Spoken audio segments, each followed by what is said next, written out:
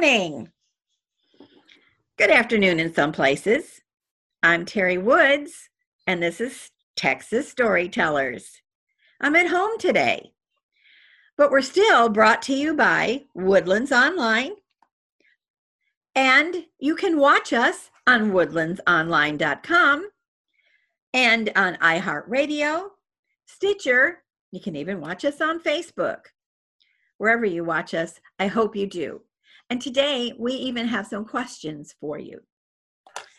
You know, some time ago, I was working with a group of students, and we did a radio show.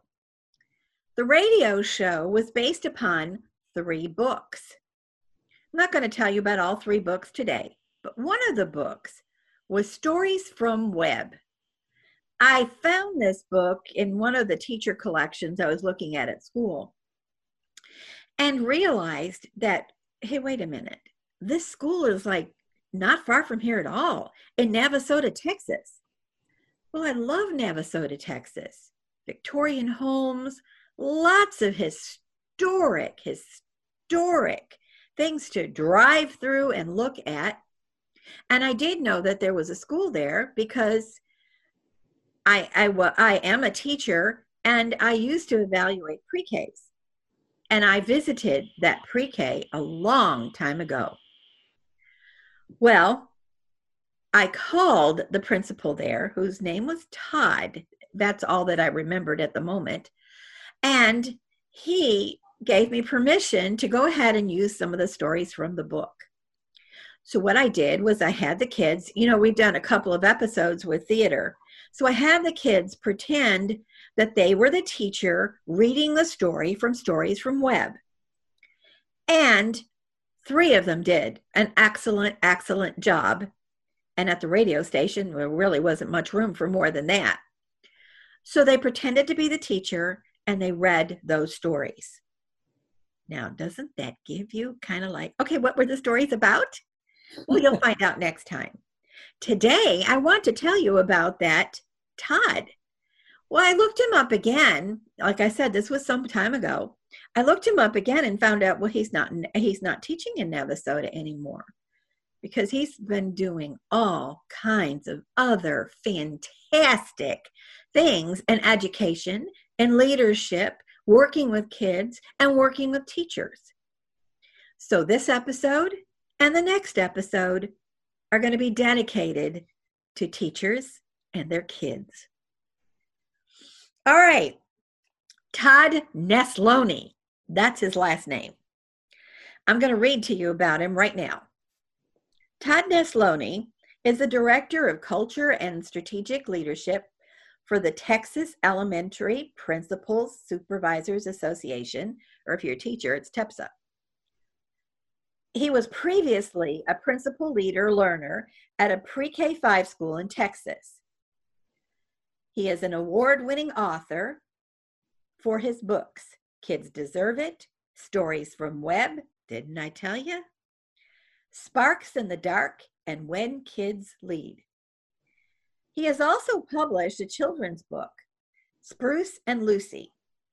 Todd has been recognized by the John C. Maxwell as a top 10 finalist for the 2018 Transformational Leadership Award. That's given out by the White House. I mean, that's about the coolest thing I can think of. He's passionate about education and innovation.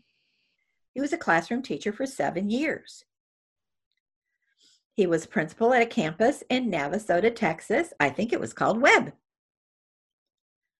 Todd took a struggling campus, brought in a new staff, and used his creative ideas to transform the campus.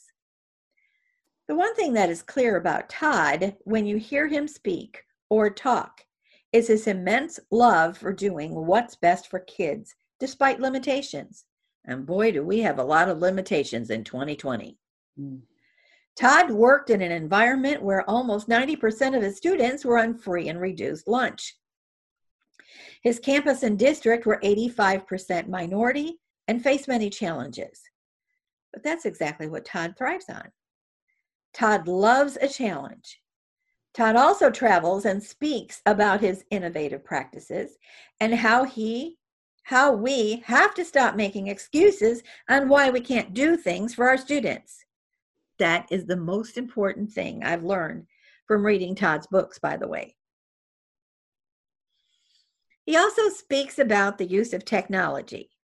And as you can see me working on Zoom in my home, in my classroom too, I use Zoom quite a bit. I use my phone. I'm still using pencil and paper. Boy, can I use that technology experience that he has. The other thing I want to tell you, he's also a 2-time TEDx speaker. That's a pretty major thing. I'm just going to end this with letting you know that he still lives in Texas, I guess when he's home, in a town called Brenham. And I have a picture of him. You're not going to believe how young he looks. Right there. Yeah. My new educational hero. Okay, so today we're going to focus on one of his books. That is, if I can find it again. He has a book called Kids Can Lead. And it wasn't my first choice when I looked at the title. He has some other books too, as it said in that bio. It wasn't my first choice to look at, but once I turned the page and started reading, I was hooked.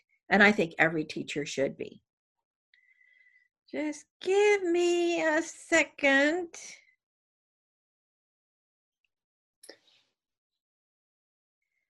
Well, you know what? I forgot to say, I have my partner with me today. Dixie Cooper's here. She's got a busy life in between our last couple of weeks.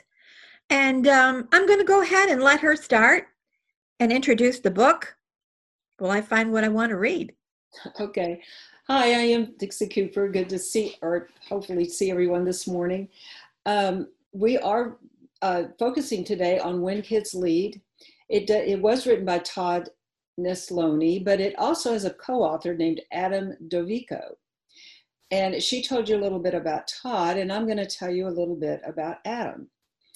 Adam Dovico is an accomplished teacher, principal, author, speaker, and professor.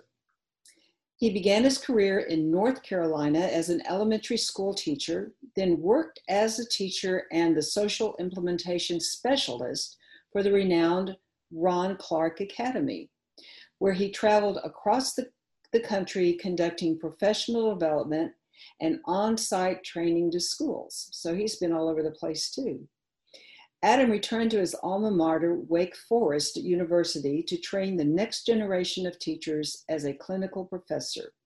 Most recently, he served as the principal at Moore Magnet Elementary. Adam is married to his wife, Jacqueline, and they have 2 sons, Ryder and Maddox. So he is also quite an accomplished educator. Oh, there we go. Yeah, that's his picture there. I couldn't get it to focus on my screen. So Terry, yeah, it works on yours. That's what we were just saying. We've got to have a session sometime on just how we do this technology. It's really quite. So all of you can laugh. It's quite challenging. Anyway, so together they did write When Kids Lead, and there is some quite interesting things in this book. I guess we should start with the introduction, and there's the book cover for the book. And Terry, did you have something you wanted to read from the introduction? I do. I think I do. Yeah. When Kids Lead, an adult's guide to inspiring, empowering, and growing young leaders. And I want to say that is so critically important right now for our young people, not only to learn from us, not only to capture what we need to say, whether you're the parent, the grandparent, the aunt, the uncle, or the teacher. It's extremely important to help them, to empower them, to inspire kids, and make the next generation of leaders so amazing. Especially at this time, because, it is 2020, it is fall, and we have an election coming up. And if you are involved with anyone 18 or over, and you can inspire them to vote or at least to be interested in our government, that would be so empowering right there. So there's your, if you needed a need for listening more, there it is. Yes, and it was written by Todd Nesloney and Adam DeVico. This is from Adam. For my sons, Ryder and Maddox, who hold the future in their hands. And I could say the same thing for my grandchildren.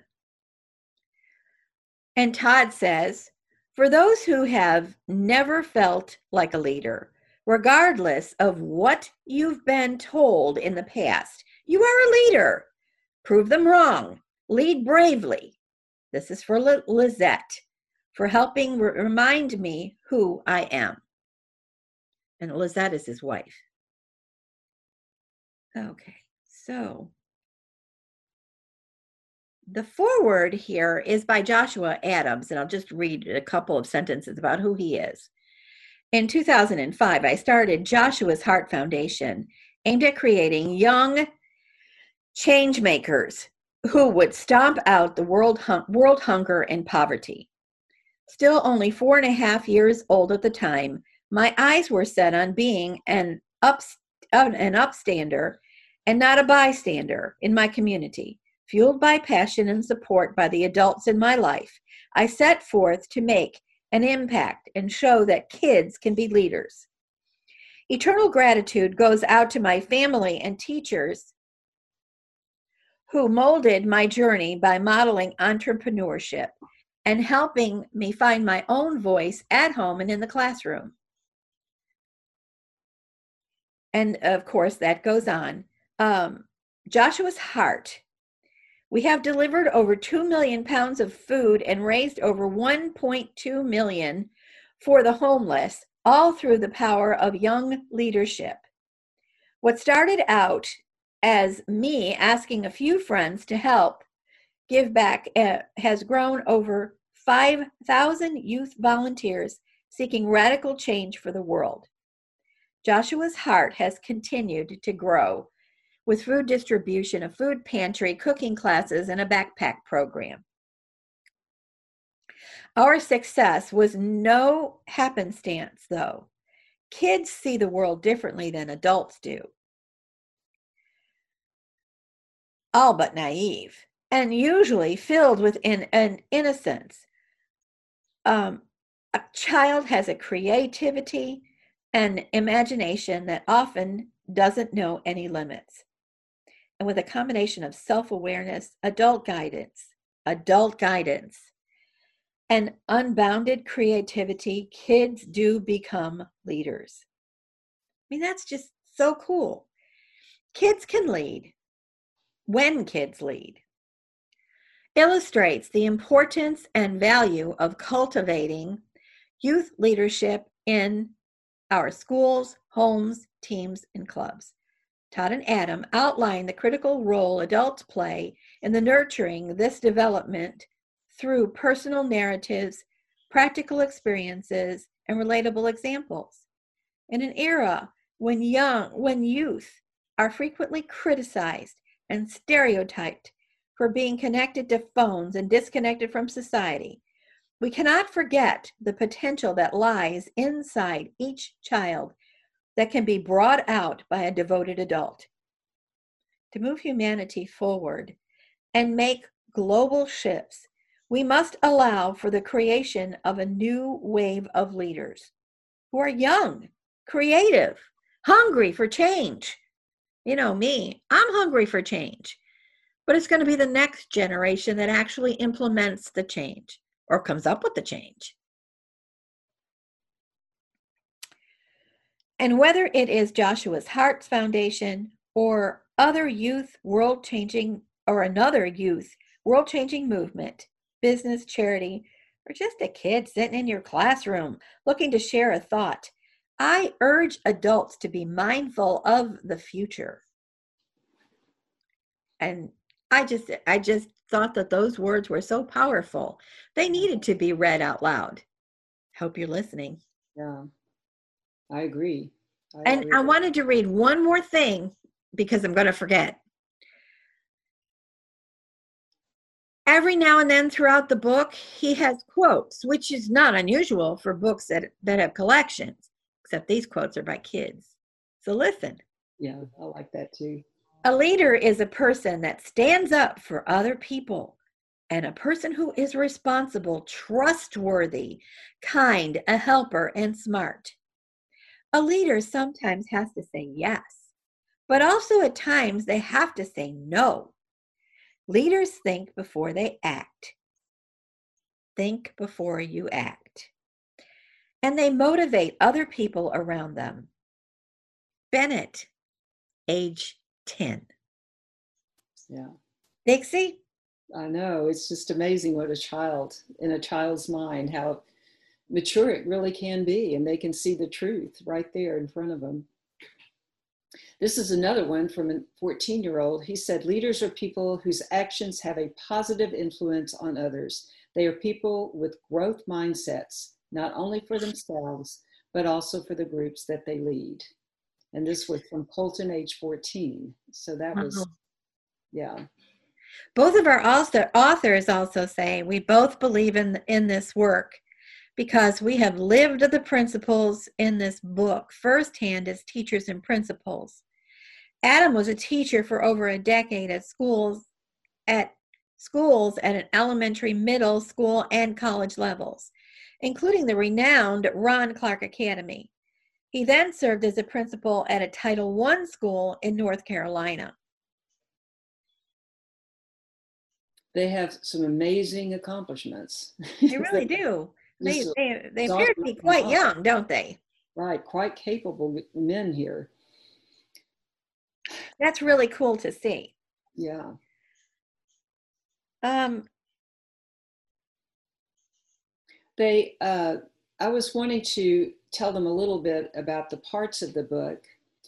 The first one was they describe how the training works, what you have to do to begin to train children to be leaders. And of course, it starts with self-confidence. Everything about your life, anyone's life, it all begins right there. What you think of yourself, your own feelings of self-worth, self-confidence, appreciating your own abilities, accepting things you can't do, and making that just not that important. So this is where it begins with them, is how do you develop the self-esteem, the self-confidence? And he says, we wrote this book with two functions in mind: to build awareness of the numerous possibilities that exist for students to exercise leadership within schools, and to explain how to train students to capitalize on these opportunities. And then one of the things he did that I would like to kind of demonstrate for you, if I can find the page it was on, he calls it special. And a lot of the activities that are done in the book are kind of center around special. If I were to just be meeting you, Terry, I would offer my hand to shake in the non-COVID era, but you shake hands, sit up straight. I would look you in the eye, would be charming. And I would ask a question. I would, and then I would lean in and listen. And this was the anagram for special: shaking hands, posture, eye contact, charm, introducing yourself. I think I left that one out. Introducing yourself, ask a question, and leaning in and listening.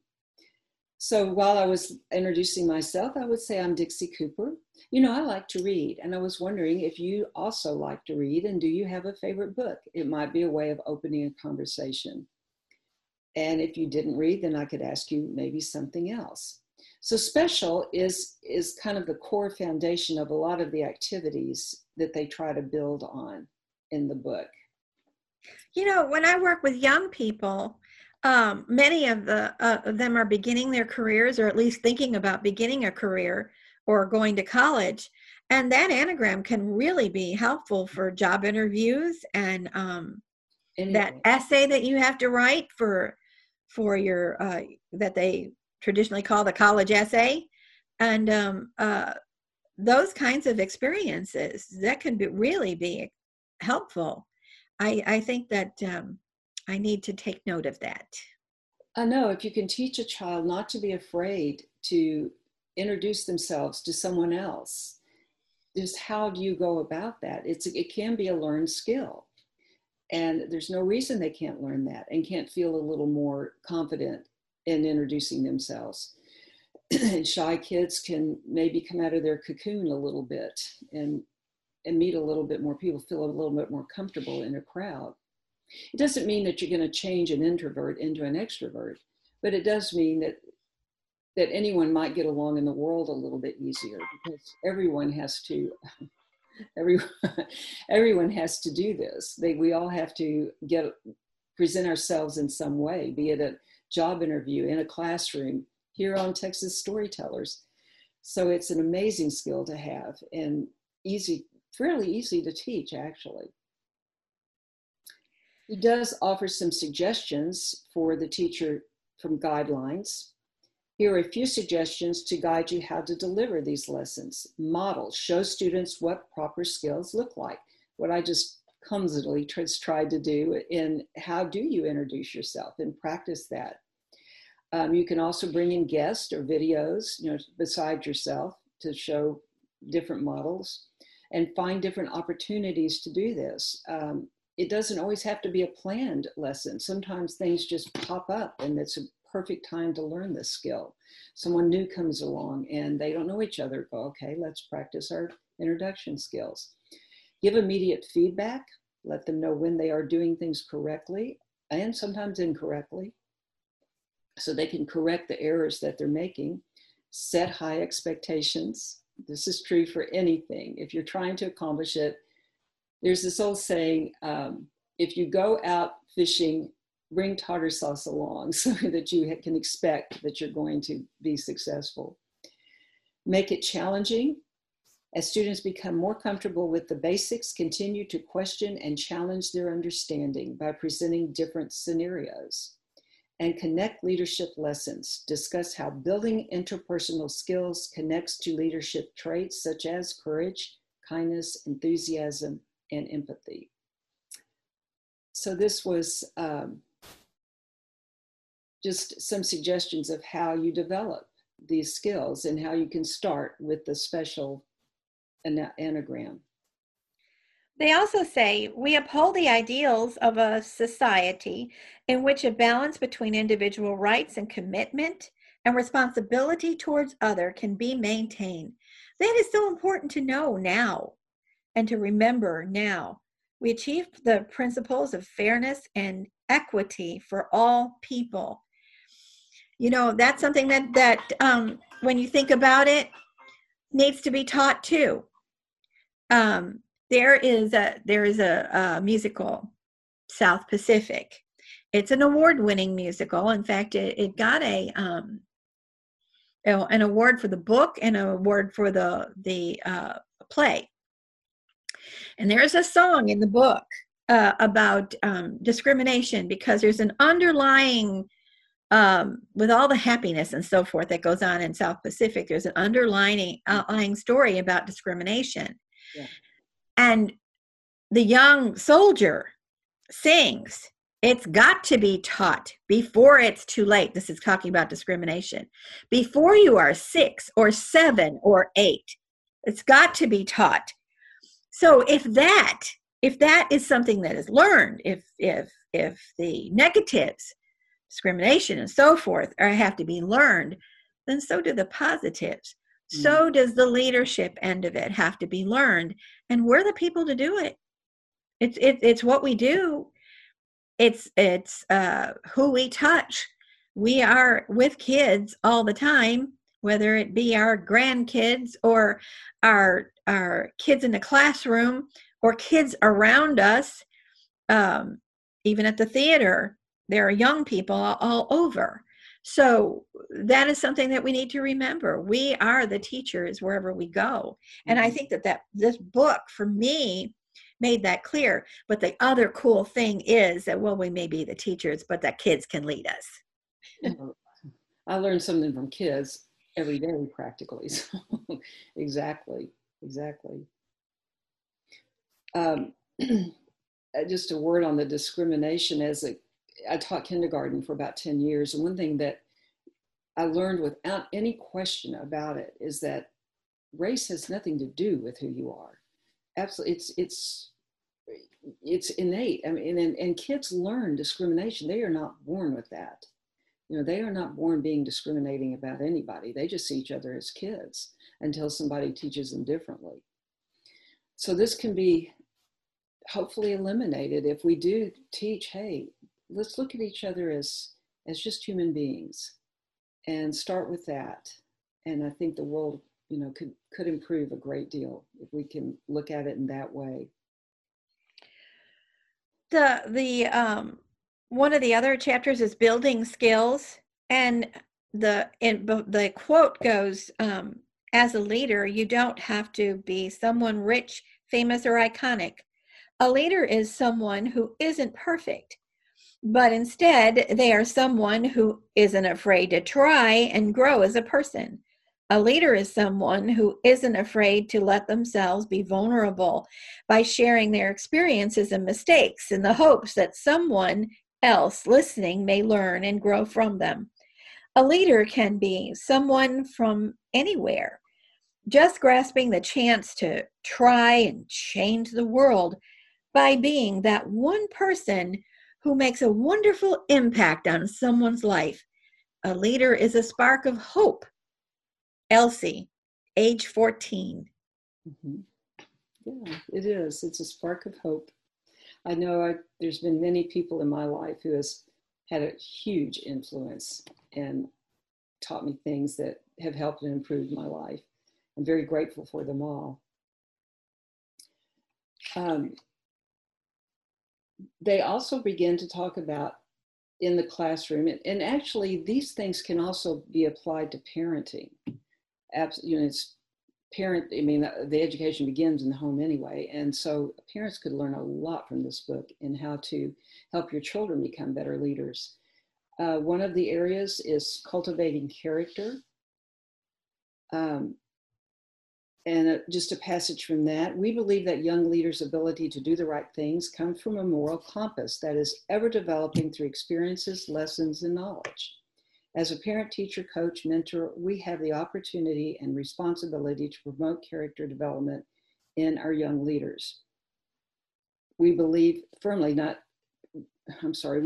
come down not only on the side that leaders can and do learn how to do the right thing, but that character itself can be taught and cultivated. You can train them to cut through problems, but a saw needs to be continually sharpened to be effective and resilient. Therefore, teaching leadership must include fostering character development. And so that was an interesting Did they give any examples of character development? Yes. Facilitate self-reflection is one of them. Learning to look at your own behavior, your own actions, your own thoughts, and how are you influencing yourself in the way that you behave? How can you either keep what you like or change what you don't like on that? Mistakes and failures are part of becoming a leader of positive character. For young leaders to recognize this truth, it is important to offer them opportunities to reflect upon experiences and guide them with questions that help them conclude that their stumble will actually lead to a greater understanding in the future.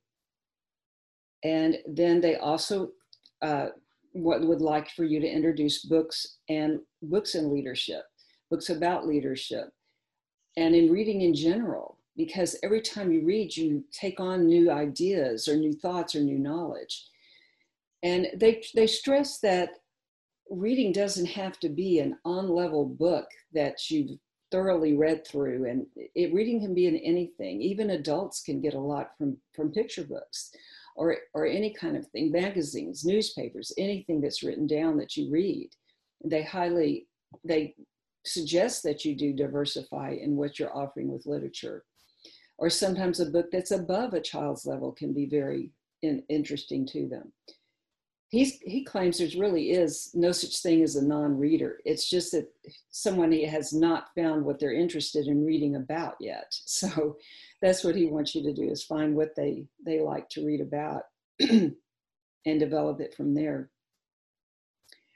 And he also stresses that role models serve as important piece in connecting students with books and developing love of reading.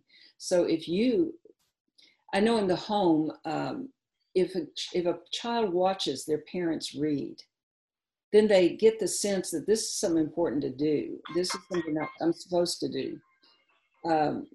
This is part of life.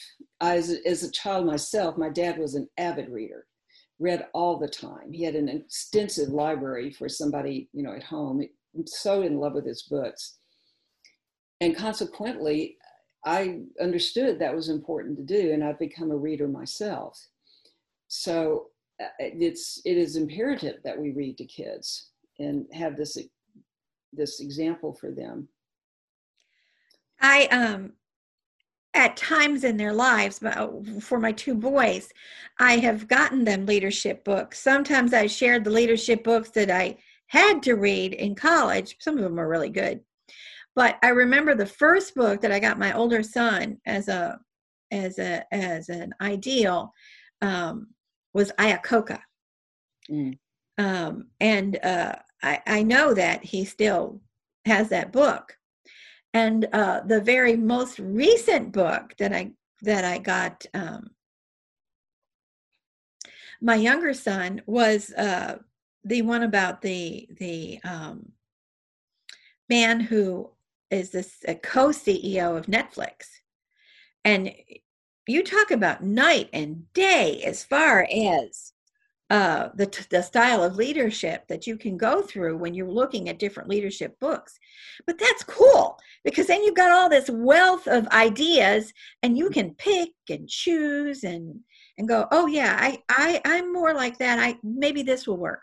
Or maybe you've put yourself in the position of being a leader and you've tried this and it didn't work. So then you have to regroup and try something else, and you've got some reference to try other things from. So I think that makes a difference too. Oh yeah, they're very plain that not everything's going to work for you, and you have to pick and choose, and you have to fail and get back up and try again. And that a leader will have, one part they were explaining how a leader will have to accept criticism, they will have to accept failure, they will have to accept that change can happen. They will have to accept that people will be jealous of them if they're in a leadership role and maybe want to take them down, because this is part of being a leader. So many ideas need to be tried. You can't just put on one thing. And so diversity is very important. Many diverse ideas being presented to kids, and to let them fail occasionally so they learn about that and how to get back up after you fail and move on with it. That's part of life. It's part of everyone's life I've ever known anyway. So that's part of the cultivating. And this is a quote from the book. We believe that you aren't truly learning until you made a little uncomfortable or you have your ideas challenged. So that's what a leader will be challenged to. Well, you can tell that the authors have definitely been in administration at some time or other. Absolutely. They also in the book, they have kid quotes, they have reflective stories, but they also have reflective questions like this. So if you're listening and you want to comment, go ahead. What leadership skills do you value most? How can you develop them within your students on a daily basis? Reflect on a time where you had an unexpected opportunity to teach a student a leadership lesson. What did you do? How did that student react? Think about that. What else have you got? Dixie, you said you had lots of things to read. Well, I have the next part of the book. He talks about student jobs and how giving students different jobs can help them develop leadership. One of them is called a greeter. And this is somebody that's designated to be the person to greet anyone new that comes into the classroom. And they would use the special anagram, like I described before, in greeting this person. It makes them feel important. They feel like it is, and it's built up to be a very important job, which it is. It makes the people come to visit feel important if somebody comes and introduces themselves. So it builds the role model of that, of how to greet somebody new that's coming in. Then they have the ambassadors, and they are similar to greeters, but they reach out to the community. It's not just in one classroom. They present speeches or go to conferences or do something to promote the school in a positive way. And then they have the social media interns. And that one, that's the one where I would have to go through a lot of training to do that, because he talks about the more we can help kids see the power of social media for good, the more likely they will become leaders who use it to instigate change and make a positive impact. That's why we want to address the importance of social media in growing student leaders. And because it can go both ways with social media. He does state all it takes is one angry parent or community member to share a negative story about your school or district, and then it becomes the narrative. And that is true. I know when we're looking at comments and critiques of products or places that you want to go, you want to see the negative and the positive about it, but the negative ones sometimes tend to stand out. So he wants to try to turn this around and make it positive. So he has learned about a lot of different social media.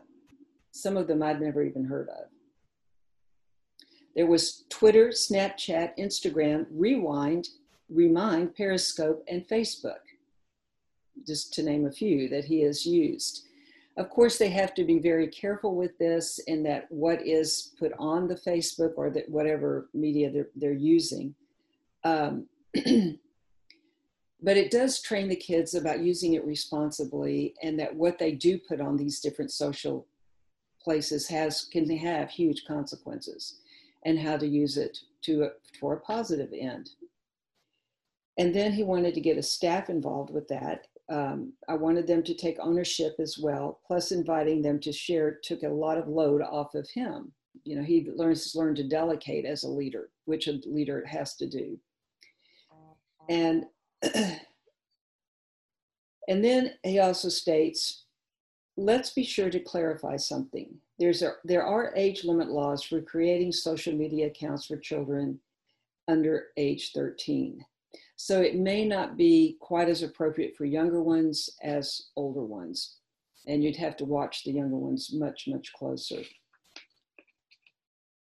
Do you have any examples of the training and the implementing that in your reading? Well, I have some random passages I wanted to read, so I think I'll start with that. This is a kind of a personal story from Adam. When Adam was a principal, he teamed up with his art teacher to refurbish old mirrors acquired from Habitat for Humanity Restore. On the mirrors, the teachers pasted cutouts of graduation caps and gowns, along with positive quotes such as, "If you dream it, you can do it," and "Be the best you can be."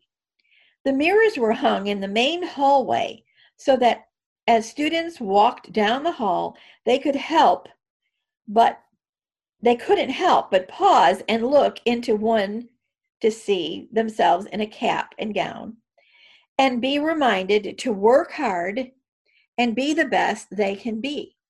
Now, Todd's school placed mirrors in the hallways as well, but instead of graduation caps and gowns, they embellished them with phrases such as, I am fierce, I am brave, I am enough. The kids would look in the mirrors and see their reflection, along with the words of affirmation.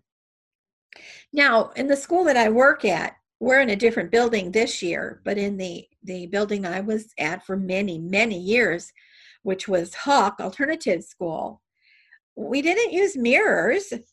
I'm not sure if we had mirrors to use or didn't think of that. But what we did use were Post-its.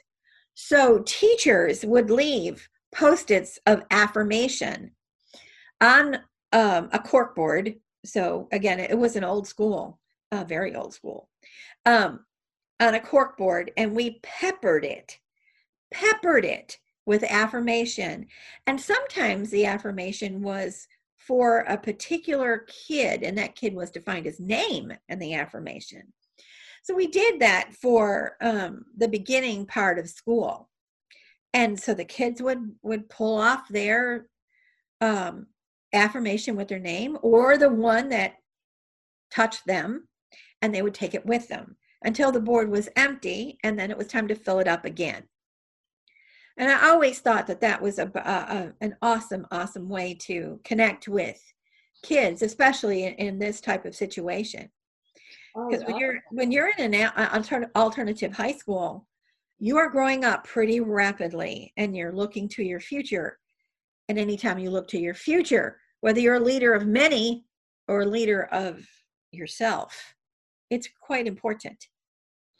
When I taught kindergarten, they mention about putting affirmations in your classroom or sayings or phrases. We had a class motto, and it was the first sentence was, the most important thing you ever learn to do is love yourself. And the second most important thing you ever learn to do is read. And I wanted these two ideas put into these kids' heads at 5 years old. And we read this out loud every day.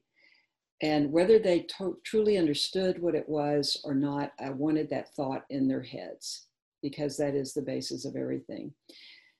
And I had a truly affirmation at one point. One of my students, who had been in my student, and then she was in first grade the next year, and we were all in an assembly together. And someone asked the question, what is something important to learn?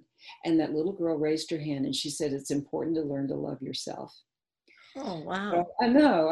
I might cry over that one, but she was, it really thought, yeah, that was a good thing to do, was to put that there. And, and maybe it's something they would carry on for their lives. Who knows? Mm-hmm. Mm-hmm. But I agree with them in putting positive things out to the kids. Mm-hmm. It's critically important. Yeah. Mm-hmm.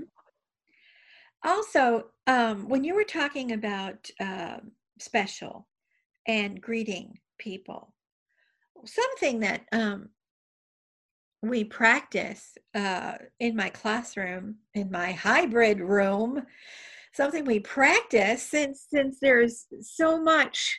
I mean, you really can't extend your hand. You could fist bump. So you have to think of other things. Mm-hmm. And one thing is that eye contact, is to be sure that you make that eye contact. And if you notice, especially with teenagers, or as kids get older, maybe middle school teenagers, they use less eye contact and forget or don't know how powerful that is in leadership and in life. So maybe culturing the eye contact and the fist bump, or whatever tools you have at the time, it is going to be beneficiary to you and beneficiary to that kid who's wanting to lead. And then there's something else too. We know this, but I'm going to read it anyway. Adults hold so much influence and leverage in a child's ability to lead. They need to be there to listen, to guide, to mold, and pick a young leader up when they're down. The strongest of people can be down, down, down at times, and someone has to be there to lift them up. Did you have something else that you were going to read? Well, I do have something from the conclusion. There is a part where he talks about student voices and how they can then kind of show their leadership through speeches or being a part of conferences, that they should be allowed to make their own choices. And one of those parts was even choosing how they would be graded. You know, like not everyone is so different. There's no cookie cutter student, even though schools, and they kind of have to be a cookie cutter arrangement. But giving them choices of how to be evaluated, like some write better than they take tests, some can build in something physical to show you that they know what you want. So it could just be, they could come up with their own way of evaluation. I thought was kind of interesting. And then there was one thing, let me see if I can find the page. Sorry.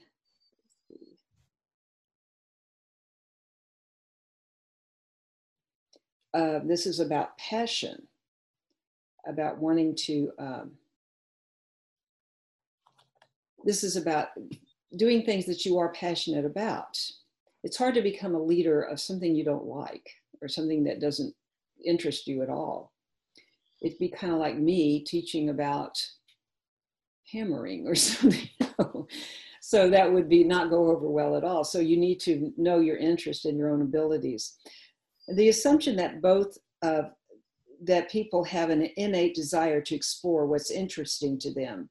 When companies get out of employees' way and support them in going for it, products may not have been discovered, otherwise are often the result. These inventions were crafted when working outside the office curriculum. And he was talking about these different companies that about 20% of the time, they just let their employees think and invent and come up with ideas on their own. And there's been some amazing things when that happens, when your mind can just go. And so let sometimes in your classrooms or as a parent, let your kid explore, just let them have their own thoughts. The goals of the companies mentioned was providing employees with open time, was to create and innovate. These companies are developing leaders through project exploration. And so that was very important about having a passion in what you are teaching or leading to. And even to tell them about passion, finding your own passion, helping your kids and your students discover what they like and what they're good at and what interests them, and not to be judgmental about it, unless it is, of course, something that is harmful, but to really support what they like to do. Joining clubs was another thing. Again, finding clubs that you can be passionate about, something you can find interest in. For you and me, it's theater and drama. We love doing that. Other people can do other things. And then, did you have anything else you wanted?